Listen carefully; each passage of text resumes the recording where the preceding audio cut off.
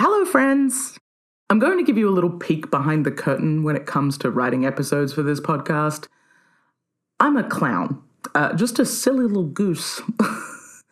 And people who've spent large amounts of time with me can probably attest to the fact that sometimes I will say something with such conviction, it will sound as though I have a well thought out point or I've done some research about the topic, and this is almost never the case.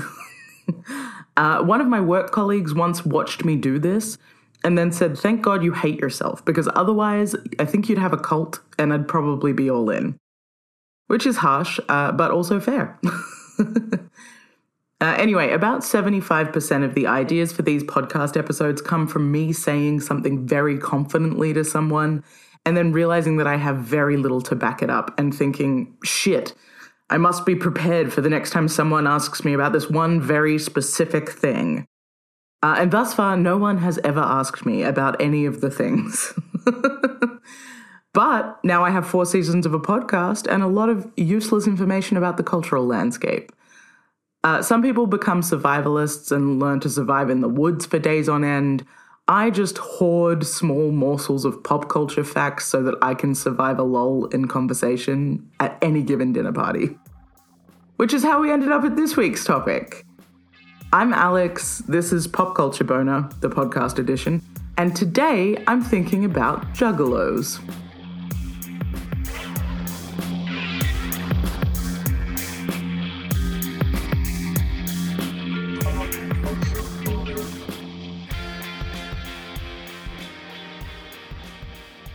So if you can cast your mind back to 2020, you may remember that weird, heady period where everyone was banding together to support each other and enact public health orders. It lasted for about 4 minutes, and it gave us a bunch of celebrities, including notable Palestinian genocide denier Gal Gadot, singing an off-key cover of Imagine like that would fix anything. And in the midst of all that chaos, you might have seen a combination of praise and public surprise at horrorcore rap duo Insane Clown Posse's statement regarding the 2020 installment of the annual gathering at the Juggalos. In short, the event was cancelled. The statement read in part, "With tens of thousands of deaths due to the COVID-19 outbreak, we can't possibly, in good conscience, even consider trying to put on a gathering. The bottom line is that we simply refuse to risk even one Juggalo life by hosting a gathering during these troubling times." Now, this is not that out of step with everything else that was happening at this point, but people were surprised because the reputation of Insane Clown Posse is one of terrible music and gruesome lyrics, and the reputation of their fans, the Juggalos, is one of cult-like loyalty, poverty, violence, and drug use.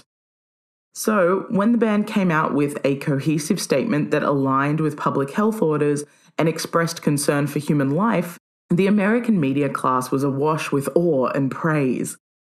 They were interviewed by several large music publications, and some profiles were written which generated quotes that revealed, shock horror, that not only were the band complex people, but that they had thoughts on the world that weren't destructive or exclusionary. I shared some of these quotes with a friend of mine and joked that it was time for reparative Juggalo studies, because my primary memories of Insane Clown Posse and the Juggalos was their song Miracles that went viral in 2009 for the iconic line, "Fucking magnets, how do they work?" Fucking magnets, how do they work? It's a great question. But I did think that can't be all there is to them. So then I read some writing on the Juggalos, and I was shocked to find that everything that's ever been written about them is fucking stupid. And I got really annoyed about classism, policing, and the American legal system. And guess what? I'm about to make that your problem. I thought we could take a little poke around the history of the Insane Clown Posse, their fans' classification as a gang by the FBI, and their radical approach to humanity and inclusivity. Let's get into it, shall we? For a little bit of background, Insane Clown Posse formed in Detroit in 1989 as a white gangster rap duo made up of childhood best friends Violent J and Shaggy 2 Dope. They're best known for their horror-inspired lyrics, elaborate stage shows, and wearing distinctive clown grease paint as part of every performance. All of their music is thematically centered around a dark carnival, and each album is referred to as a Joker's card that builds on the narrative of specific characters from the carnival mythology. Violent J and Shaggy 2 Dope both grew up poor, and their music often incorporates stories of abuse, poverty, and neglect, which are heavily drawn from their own life pre-fame and then sensationalized through their characters. This obviously touches something in their fan base, and their natural showmanship has meant that they have continuously built on the pieces of their performance that resonated most with their audiences. They started to develop a cult-like following, and fans were dubbed the Juggalos after a 1994 performance of the band's song The Juggalo, where Violent J used the word to refer to the crowd, who by all accounts lost their mind over it. The first gathering of the Juggalos was held in 2000, and it featured Juggalo Championship Wrestling and a particularly rowdy performance by Insane Clown Posse that resulted in the venue shutting them down. By the next year, the gathering had expanded to feature outside acts, including rappers like 3 6 Mafia and Bone Thugs and Harmony, and punk acts like the Suicide Machines. As the gathering has grown annually, so has the reputation of the Juggalos. Their distinctive style has morphed them into a sort of cultural shorthand for poor, white, and undereducated.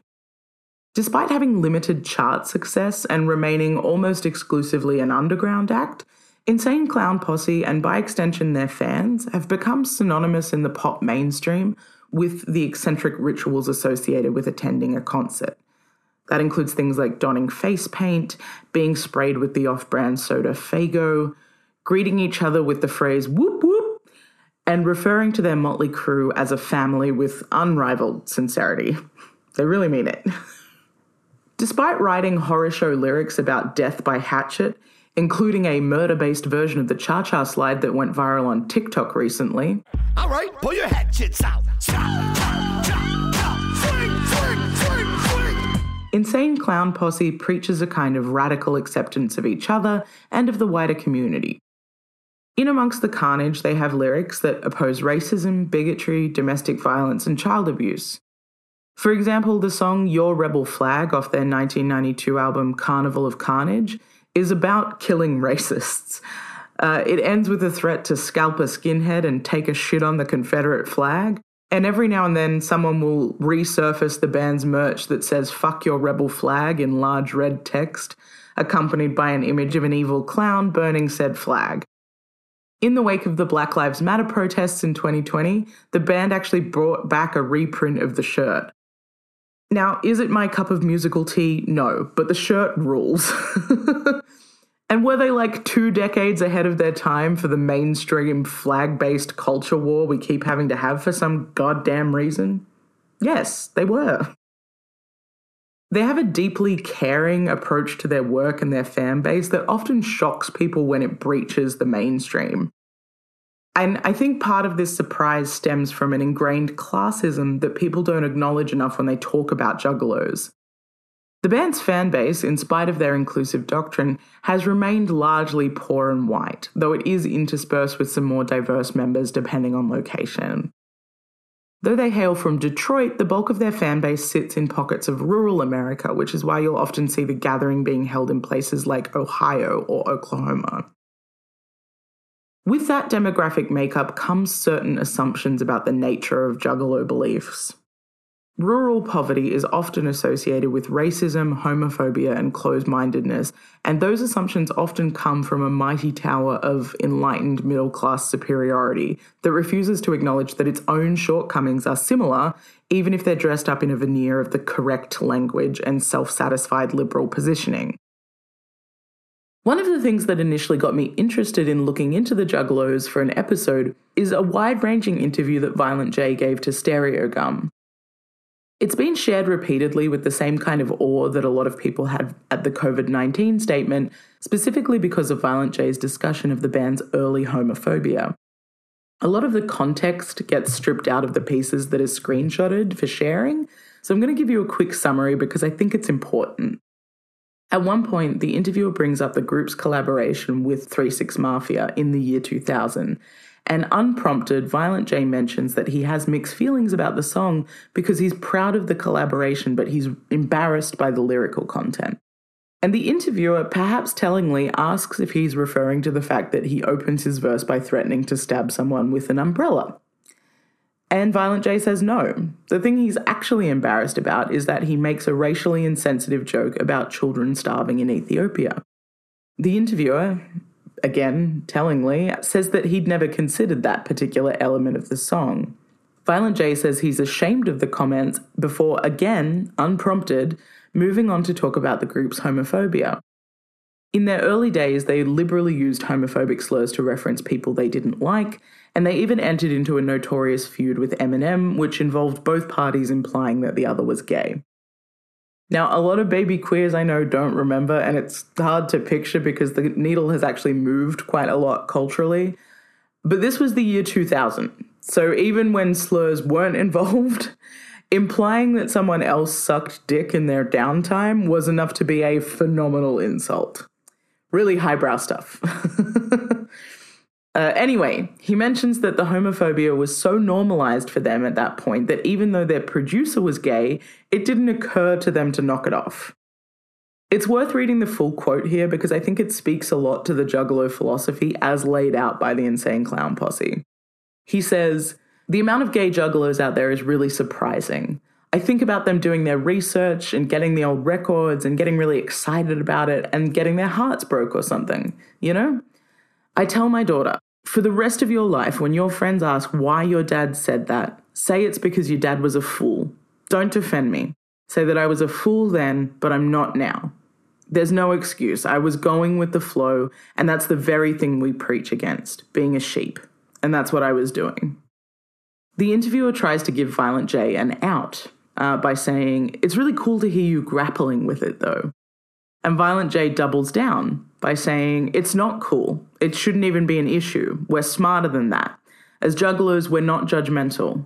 It's a terrible thing." Now, like I said, these quotes have been pretty widely shared, I think because this feels like a contradiction to people. Because when people think of Insane Clown Posse fans, they've immediately pictured a poor white kid in rural Ohio calling them a homophobic slur before whooping off into the distance. But as something of an expert in the genre, I think this is maybe the best celebrity apology I've ever seen. It's come forth unprompted. No one's trying to cancel Insane Clown Posse. The mainstream isn't even thinking about them. It's just extremely caring, loving, and earnest. Violent J pictured some gay kids trying to connect with their music and become part of the Juggalo family, realized that they might not be able to because of something he'd done, thought about it, and not only corrected course, but refused to accept being let off the hook by someone unaffected by his words. In a world awash with notes app apologies prompted by bad behaviour being resurfaced in the media, this is sincerity that appears to be motivated exclusively by care for the people that idolize them. Their philosophy for being a juggalo is based on absolute acceptance of people, no matter their circumstance. And this was an active choice born of their own poverty that they've continued to build on by ensuring that their fan base knows that they are cared for and part of something larger.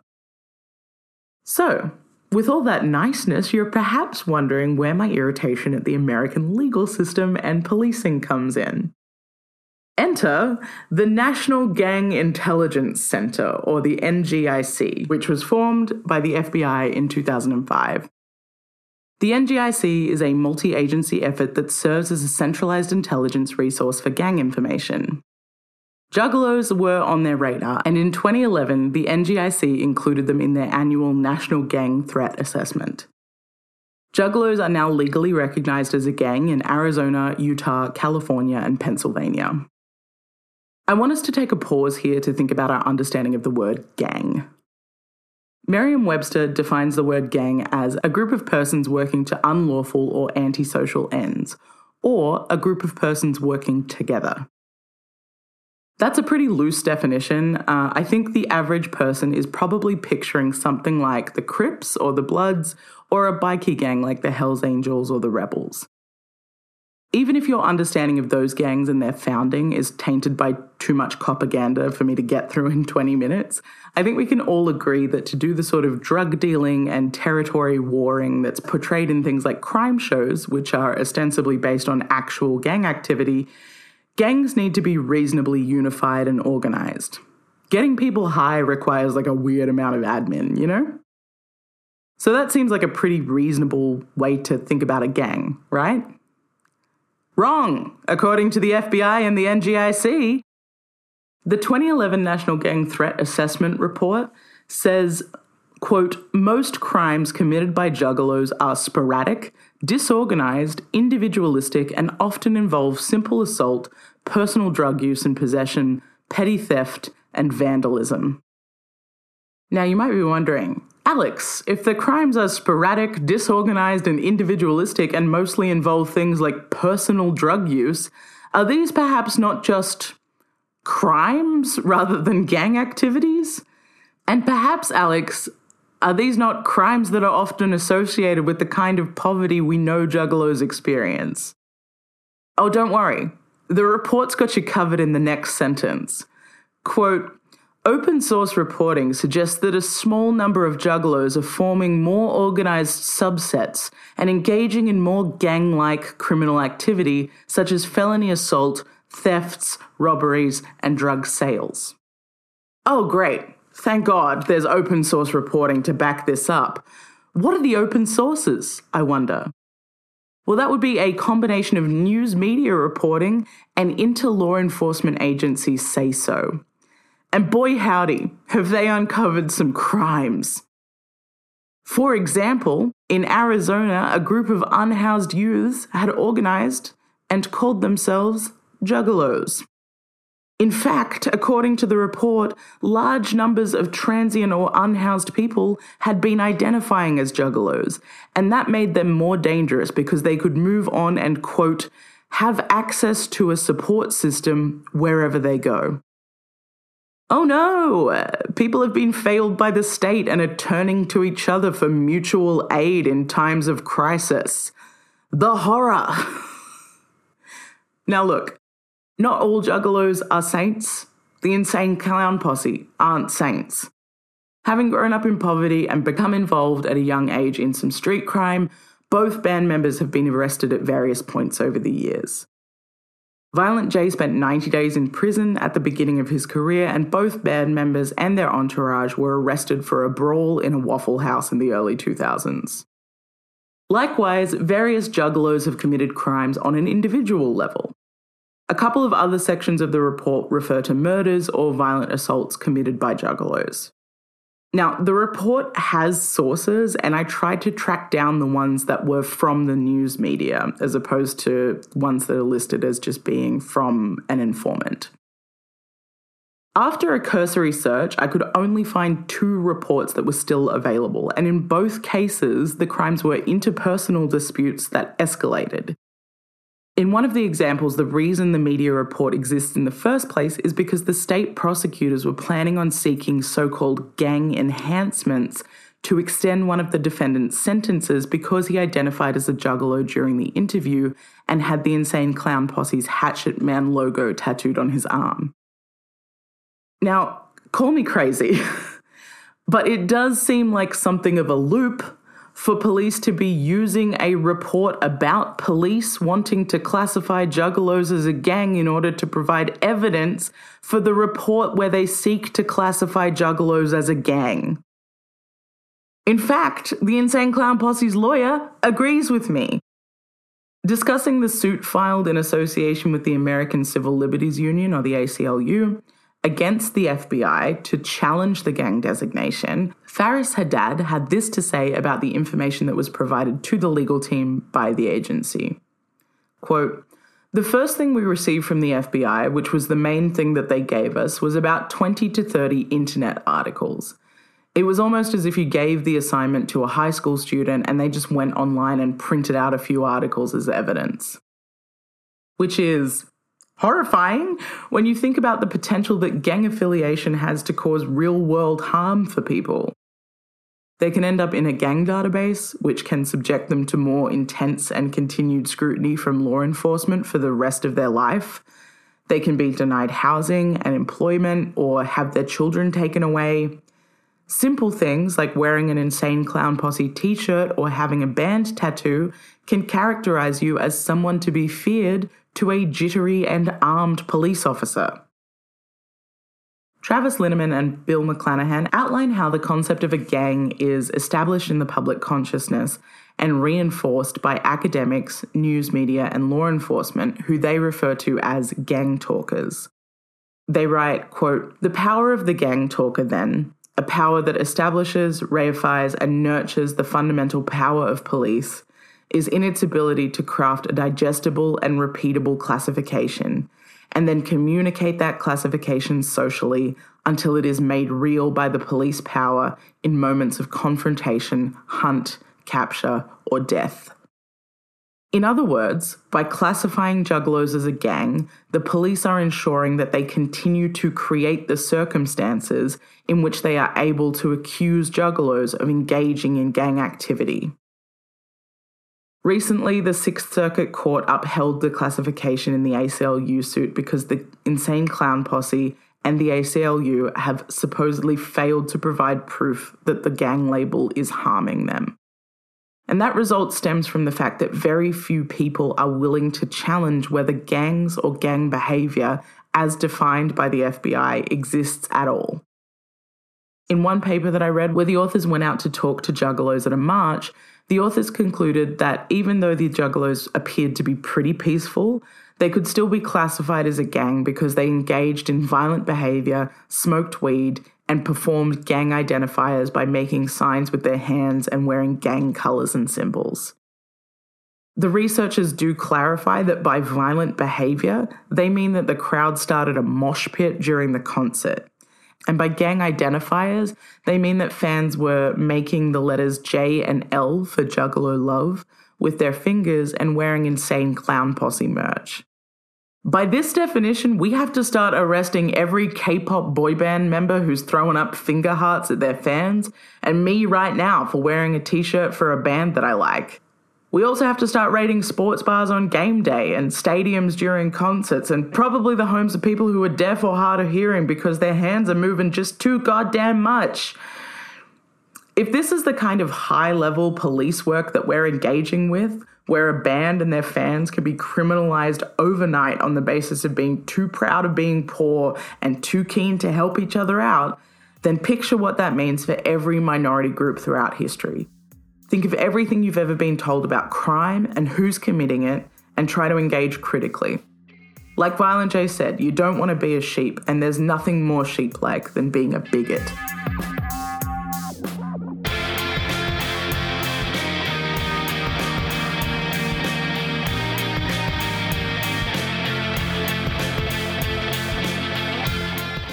Well, I got a little heated there at the end, so I thought I would leave you in the outro with this very charming anecdote from Violent J's autobiography.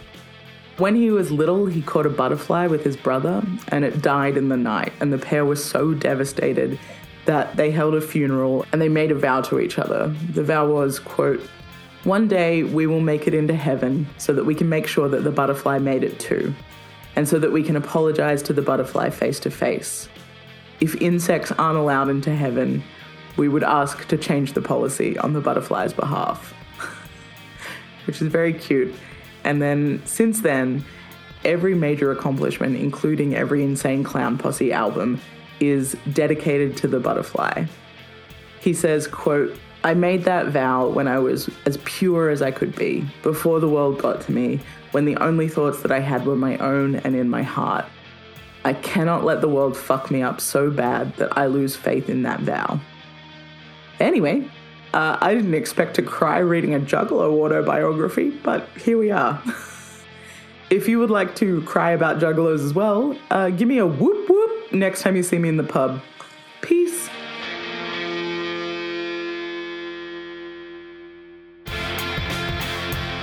This episode of Pop Culture Boner was written and recorded by Alex Johnson and produced and edited by Wesley Fay. The theme song is also by Wesley. Check out popcultureboner.com for full episode notes and sources. Special thanks for this week's episode go to fucking magnets. How do they work?